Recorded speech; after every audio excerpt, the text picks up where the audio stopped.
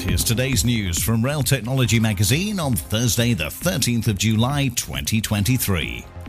The Office of Rail and Road has called for improved performance from Network Rail in its annual report.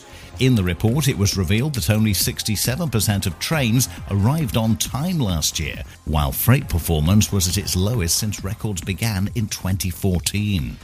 A fully electrified line between Bradford and Manchester could be back on the cards, as the DfT revealed they would be reviewing alternatives to the integrated rail plan after criticism from the Transport Committee and Transport for the North.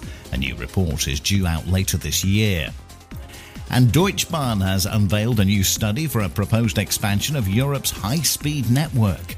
The Metropolitan network would aim to connect two-thirds of Europeans by 2050 and involve the laying of an extra 21,000 kilometres of track across mainland Europe.